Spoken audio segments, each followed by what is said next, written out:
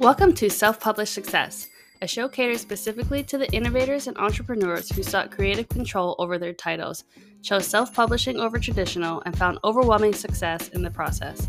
In this show, we will introduce these risk takers and ask them a variety of questions. Why did you choose self-publishing? What were your results? And most importantly, what are some secrets to success? Self-Published Success is designed to get your creative juices flowing, to get you energized and excited for the road to authorship ahead. So sit back, grab your trusted pen and notepad, and get ready to gain tips that will help you along your own self-publishing journey.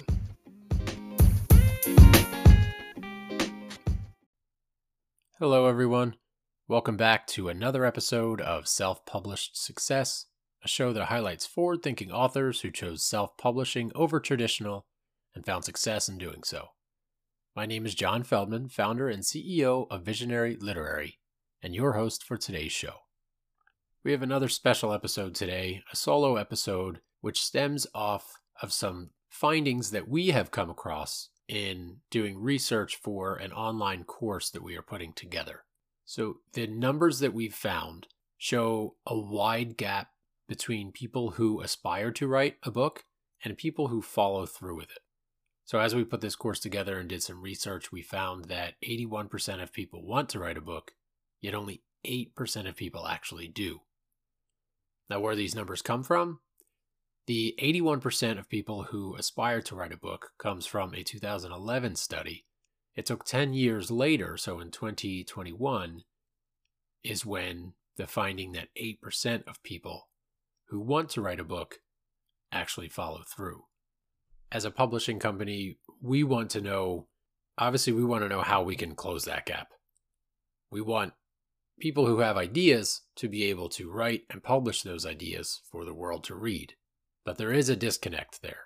The numbers obviously show it. So we dove in, did some more research, tried to find out why. And while there is no definitive subjective answer, there are some pretty common reasons that we've found. And mainly there are three. There are three main reasons why there's this gap. The first one is that the thought, and I mentioned this in some previous episodes, but the thought of publishing a book and having it available on Amazon, Barnes & Noble, any global retailers, people still, aspiring authors, people who are not as close to the industry as we are inside the company or anyone else inside the publishing industry, still have this sort of a preconceived notion that publication is a path that is very limited. And again, this is slowly starting to become more general knowledge that publication is available for anyone.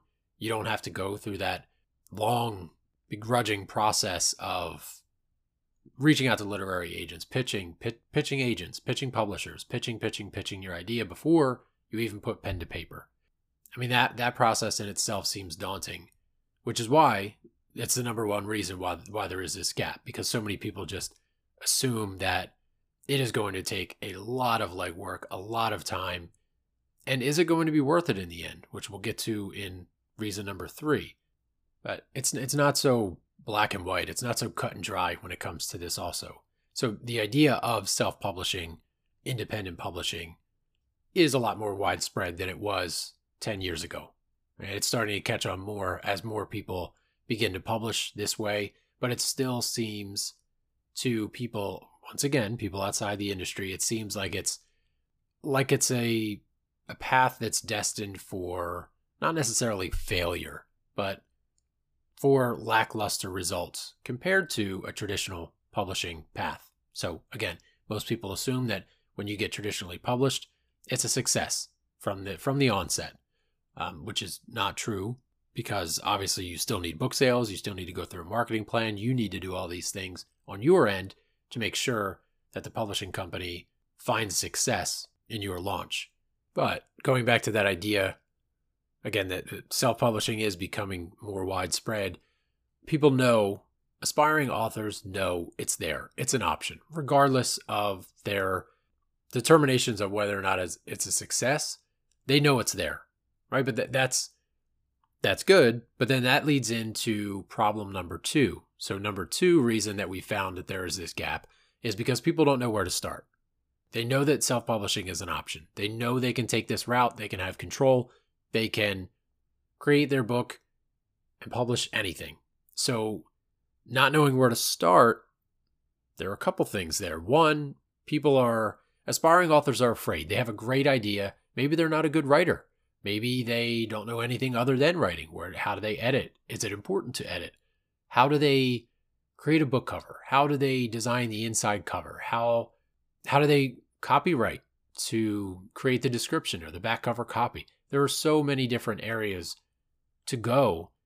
And when you know that there are self-publishing options, it just kind of opens up a world of the unfamiliar where you don't know where to go next. So you know self-publishing is an option, but you have no idea where to start. This is reason number 2, and this is it's the backbone of our company, of this podcast as well. We want to help those who aren't aware. Again, they're not sure where to start, where to go, what is step 1, what is step 2, is anything, what comes in between each of the steps. There's a lot to it, and I'll get more into that soon. But for example, the actual writing process is probably only about 20% of the book creation process. And that number in itself is enough to scare many aspiring authors to think, wow, I still need to learn 80% of the process. Where do I even begin there? So again, that's reason number 2 for this gap. And I want to go into that a little bit more after, but I do want to touch on number 3 first, which is the fear that the book will flop, that the book will not be a success.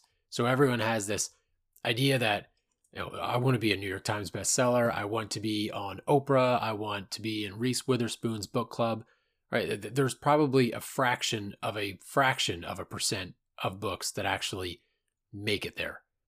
So let's talk about fearing that it will flop and then what constitutes a book's success. So when you're listening to this and you're thinking, what's the first thing that you think of when you think of a successful book, right? We all know a bestseller, a New York Times bestseller. It's bestseller lists, and I'm going to tread lightly here because I don't want to minimize anything that any New York Times bestselling author has done. But for that to be the singular goal for the million books that are published every year is going to lead 99.999% of authors to feel like their book has been a flop. If you measure the ultimate level of success for an author with your book, the chances are almost guaranteed that you are going to consider your book a flop because it's not going to get where you want to get it. This is why New York Times bestsellers, Wall Street Journal, USA Today, all great lists to be on. But for the most part, you need a traditional publisher, or you need to be your own publishing company, and you have to buy thousands of copies on opening week to get yourself on that list. So newsflash here, full transparency, New York Times bestseller lists, most are bought. A traditional publisher will buy 10, 15,000, 20,000 copies of their author's new release, and then that immediately makes them a New York Times bestseller. Their future books are already guaranteed to have New York Times bestseller on the cover. It's a process that not many people know about. On the other hand, for self-published authors, this idea of being an Amazon bestseller is attainable without buying tens of thousands of copies of books. On the other hand, there are 16,000 different book categories on Amazon, and they're all updated hourly. So think about how many best-selling books there are on Amazon on a given day or a given week, given month. That said, with Amazon bestsellers, the good thing is that they're not so generic. There are 16,000 different categories, and when people search a specific category on Amazon, they want niche. They want their exact book. So if they go into Amazon and type, I want a book to tell me how to start a talk show, that's very, very specific. The New York Times doesn't offer such niched genres or such niched bestseller lists. Amazon does. So if you can become a number one Amazon bestseller for your category, that's huge. Because anyone who is typing in the keywords for your specific book are looking for your specific book. They're looking for exactly what your book has to offer. Compare that to searching, browsing the top 10 books in the nonfiction hardcover New York Times bestseller list. And you might look through 10 books and not see anything that catches your eye because they might be about different topics. All that said, lots of bestseller talk there. But the most important thing that you can take from a book and knowing whether or not it flops is the doors that open with it. And very few people know this. Everyone assumes, and that includes many of the people that have come to work with us. So everyone assumes that book sales. How many books can I sell? That should not be, and it doesn't have to be your main concern when it comes to the financial success of your book, because what does constitute success is, again, the doors that open with it. So if you're a fiction author and you want to earn more money without the need to push your book, sell, you can apply to speak at industry conferences. Go to, Mystery Writers of America. If you're writing a mystery or thriller book, see if you can get on stage there, or just a small breakout group. Also, other appearances and readings. You can make money in other ways, but you can't make money in those ways if you haven't written a book. For nonfiction, you can do the speaking engagements at conferences and appearances as well, but you also have, you can drive leads to your business, you can showcase your talents so that you can branch out into coaching and consulting. You can, look at Tony Robbins. Yes, he makes millions of dollars on his books, but think about what he makes, what he can charge for his coaching and consulting outside of writing based on what he's written in his books. You can also attract investors to your company, recruit candidates if you're highlighting the culture of your company. There are so many different areas there with nonfiction, but that's not exclusive to nonfiction. Fiction authors can also make money outside of book sales because they have written a book. So the three gaps there, right? Number one is that the idea that authorship is only attainable for a certain few. Number two is that nobody knows where to start. And then number three is the fear that it will flop. So the stats, again, that 81% of people want to write a book, yet only 8% of people actually do.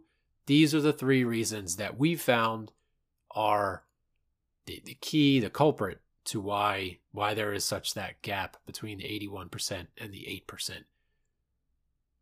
I want to go back now to follow up a little bit on reason number two, which is where people don't know where to start. And this is common. I want to, it's why we started our company. Again, it's why I wrote our company book, and it's why we're creating an online course. So our company, it's a high ticket item. It takes a lot of time. It takes anywhere from 6, 9, 12 months, 12 plus months to create a book from start to finish and have it launched and published and promoted for a client. Not everyone can afford this kind of high ticket item, but that doesn't mean that their book is not worthy of being published. That's the reason that we wrote our book, Your Book on Your Terms, and released it so that anyone can still write their book. If they buy our book, it walks you through the entire process. But that's a little bit more time consuming. So now we've created this course, which is kind of in the middle, in between the two, which is a video version, learn at your own pace, and it shows you through screenshots and videos and walkthroughs, demos, how to do everything. But this knowledge came over a decade plus of me really kind of learning and iterating and doing things. So, this journey started 16 years ago when I was in college, and my late and great friend, Greg, he said, we should write a story. We should write a movie about our lives. We were in college and we were sitting on the porch, and we were either drinking beers too early in the day or too late at night, one of the two, which was a frequent, but those words sparked something in me that I, to that point, had never felt.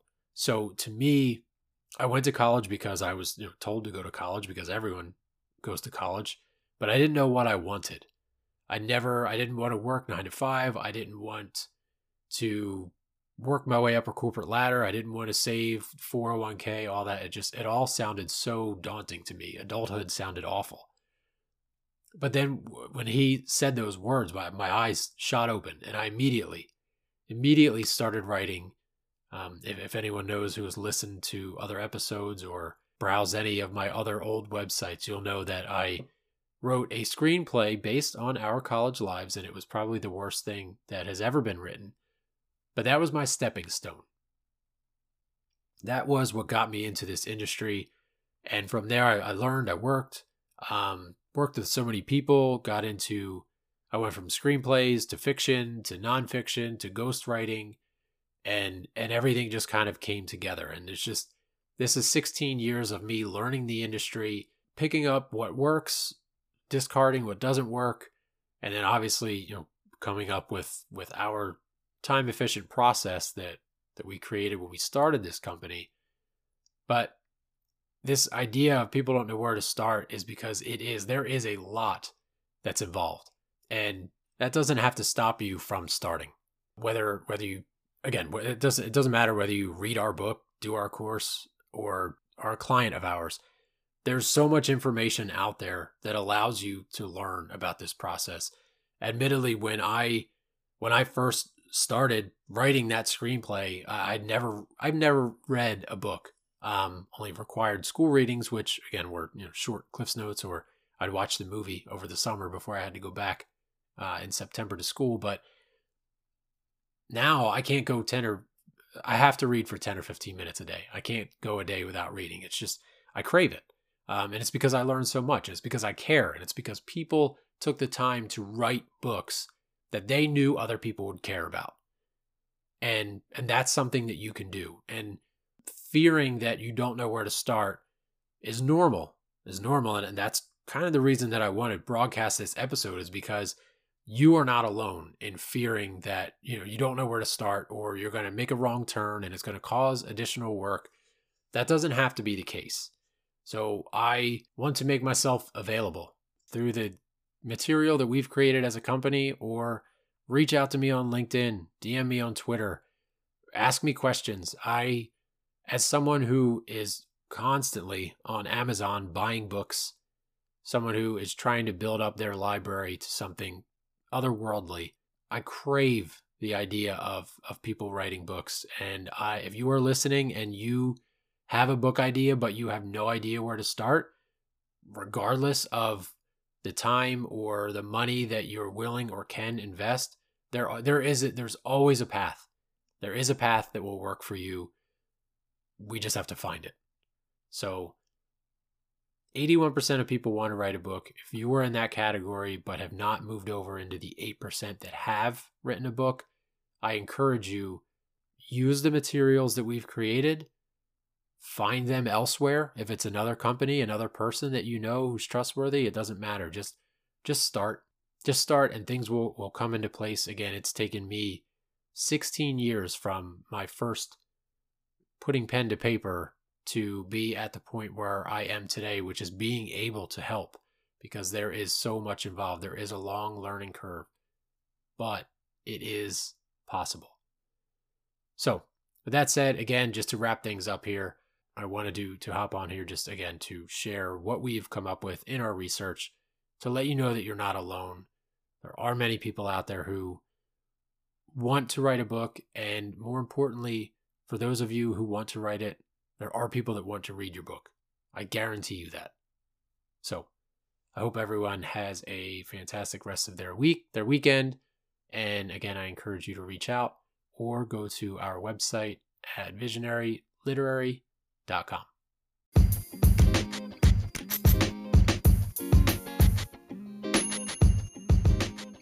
Thank you for listening to this episode of Self-Published Success. We encourage you to put the tips and tricks you've discovered in this episode to use in your own author strategy. Please feel free to subscribe to this podcast and leave a review on your preferred listening platform. Until next time, continue chasing your vision of authorship success.